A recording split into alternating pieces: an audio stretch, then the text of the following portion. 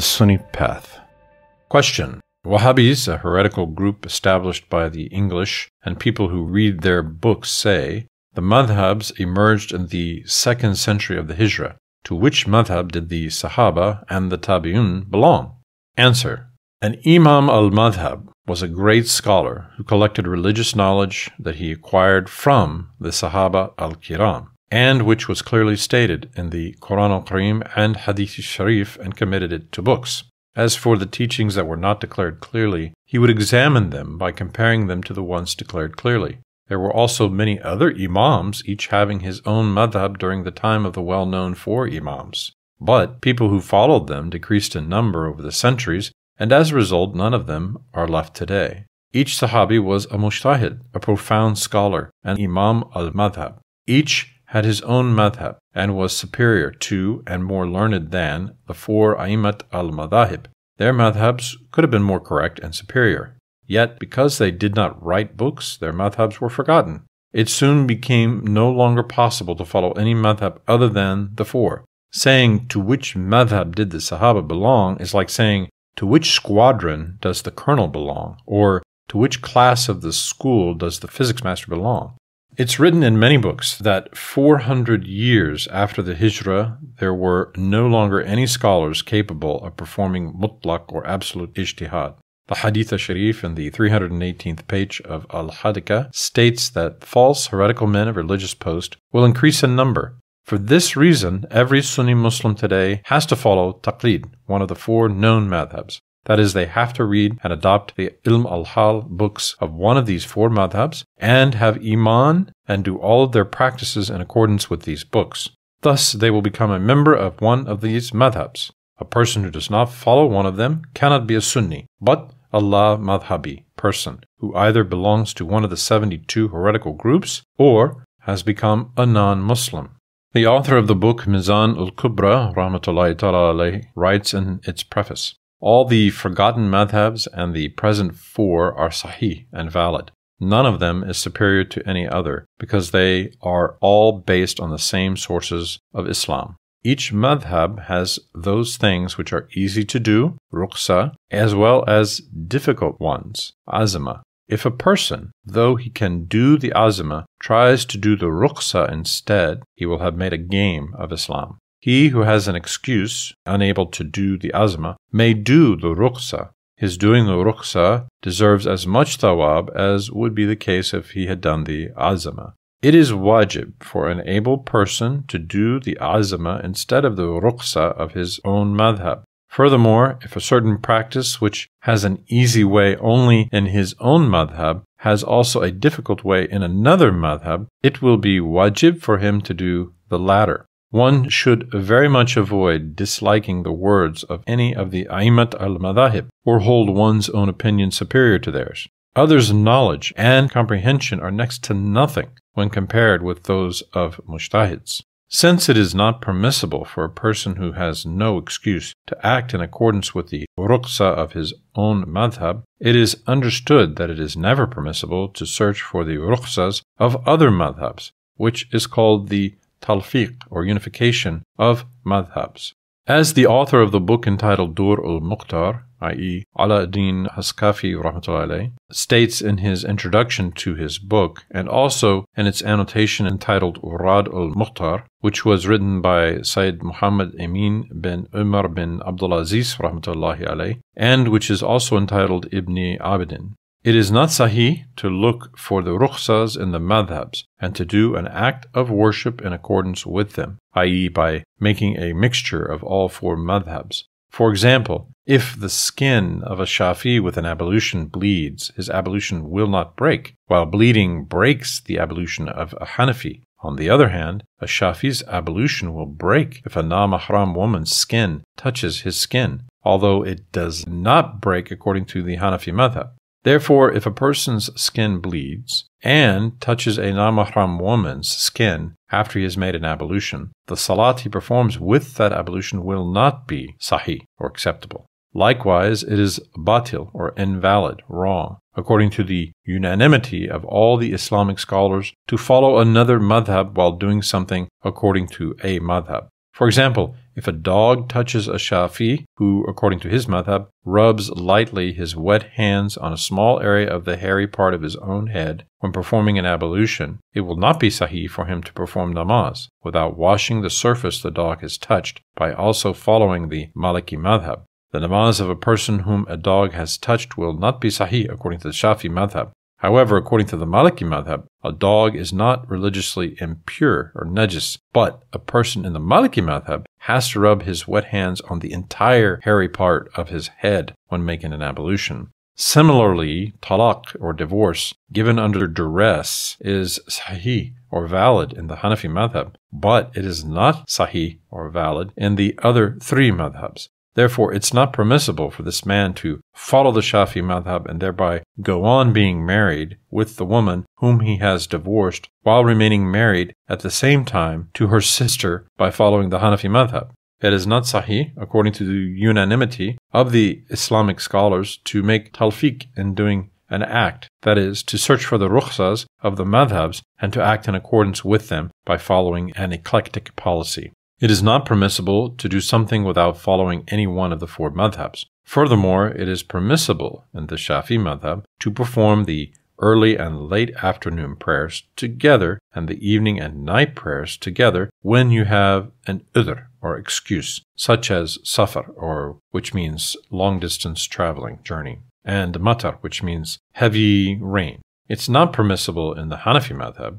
It is haram if a Hanafi, when he is traveling, performs the early afternoon prayer in the time of the late afternoon prayer without any pressing circumstance or difficulty to do so. It is never sahih for him to perform the late afternoon prayer in the time of the early afternoon prayer. But both cases are sahih in the Shafi madhab.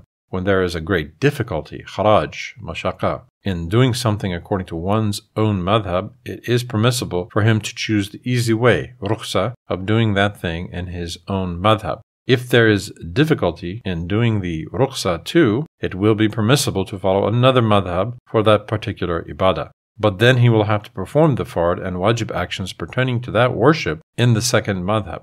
A person who imitates another madhab when doing an act of worship does not go out of his madhab. He has not changed his madhab. Only while doing that act, he has to observe the principles of the other madhab too. Ibn Abidin rahmatullahi ta'ala states as follows in the 542nd page of the 5th volume of Radul Mukhtar. If a Hanafi who has performed an ablution without formally intending to perform an ablution performs the early afternoon prayer with this ablution, it will be permissible. If he becomes a Shafi after the arrival of the time for the late afternoon prayer and performs the late afternoon prayer with this ablution, it will not be sahih. He has to intend formally to perform an ablution and perform an ablution again. If a person changes his madhab for worldly considerations without any religious necessity or without a necessity pertaining to knowledge, he has made a game of Islam. He must be punished. It is feared that he may die without iman. Allah Ta'ala declared, "Ask people who know." For this reason it became wajib to ask a mujtahid, that is, to follow a madhab. Following a madhab is possible either by saying what one's madhab is or, without saying, by intending to be in it with one's heart. To follow a madhab means to read, learn, and act according to the teachings of the Imam al-Madhab. One cannot join a madhab by saying, "I am Hanafi" or "I am Shafi," without learning or knowing it. Such people should learn how to perform worship from a religious master and from Ilm al-Hal books. A person who despises the madhabs and changes his madhab in order to choose the easy ways of doing something, i.e. unites the madhabs and selects and gathers their rukhsas, will not be accepted as a witness. Ibn Abidin states in his preface that Harun al-Rashid, the Khalifa, said to Imam Malik, "I want to spread your books all over Muslim countries and order everybody to follow only these books." Imam Malik replied, "O Khalifa, don't do that. Scholars differing into madhabs is Allah Ta'ala's compassion upon the ummah. Everyone follows the madhab he likes. All the madhabs are correct." A mu'min or a Muslim or a Musliman is one who believes and accepts the Islamic teachings that were communicated to humanity through Muhammad a.s. by Allah Ta'ala and which have spread over Muslim countries. These teachings were declared in the Quran al-Karim and explained in thousands of hadiths. The Sahabat al-Kiram heard them from the Prophet ﷺ. The Salaf al-Salihin, i.e. the Islamic scholars who came after the Sahabat al-Kiram in the 2nd and 3rd centuries, wrote them in their books as they heard them directly or through other scholars who had heard them from the Sahabat al-Kiram. Islamic scholars who succeeded them differed from one another in their explanation of the knowledge reported by the Salaf al-Salihin. Thus, 73 groups differing in the teachings pertaining to tenets of belief came into being. Only one of these groups did not follow their personal thoughts and opinions, or change or add anything in their elucidations. This group with correct credo is called the Ahl Sunnah or Sunni. The remaining 72 groups who digressed as a result of erroneous interpretation and explanation of unclear ayats and hadiths are called groups of bid'ah, or dalala, deviation, heresy, or the la madhabi. They are Muslims too, but they are in heresy.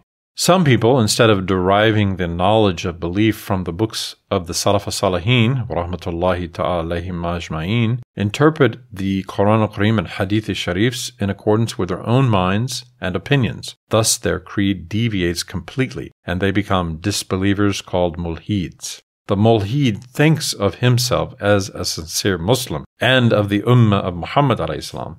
The munafiq pretends to be a Muslim but is in another religion. The Zindiq is an atheist and does not believe in any religion, but pretends to be a Muslim in order to make Muslims irreligious and atheistic. He strives to make reforms in Islam and to annihilate Islam by changing and defiling it. He is hostile to Islam. Examples of such irreligious people are Freemasons and English spies. Teachings that must be believed in order to be a Muslim are not only the 6 tenets of Iman. To be a Muslim, it is also obligatory to believe that it is necessary to do the widely known fards and to avoid and not do the harams.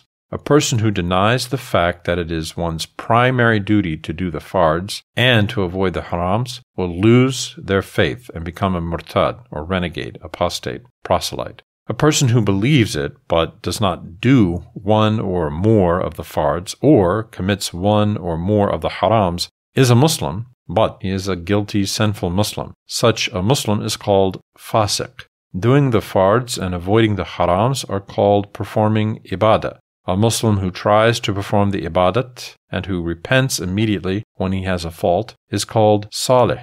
Today, it is not excusable for a person who lives in the free world not to know the 6 tenets of Iman and the widely known fards and harams. It is a grave sin not to learn them. It is necessary to learn them briefly and to teach them to one's children. If one neglects to learn them as a result of flippancy, one becomes a kafir or disbeliever. Any non-Muslim who merely says, Ashhadu an la ilaha illallah wa ashhadu anna Muhammadan abduhu wa rasuluh, and knows and believes its meaning, becomes a Muslim immediately. Yet, later on, he has to learn gradually the 6 tenets of Iman and the widely known fards and harams for every Muslim, and Muslims who know them have to teach him. If he does not learn them, he goes out of Islam and becomes a murtad. It is necessary to learn them from genuine Ilm al-Hal books written by the Ahl Sunnah scholars. He should not believe speeches delivered or books written by professors who are unenlightened concerning the Sunni teachings.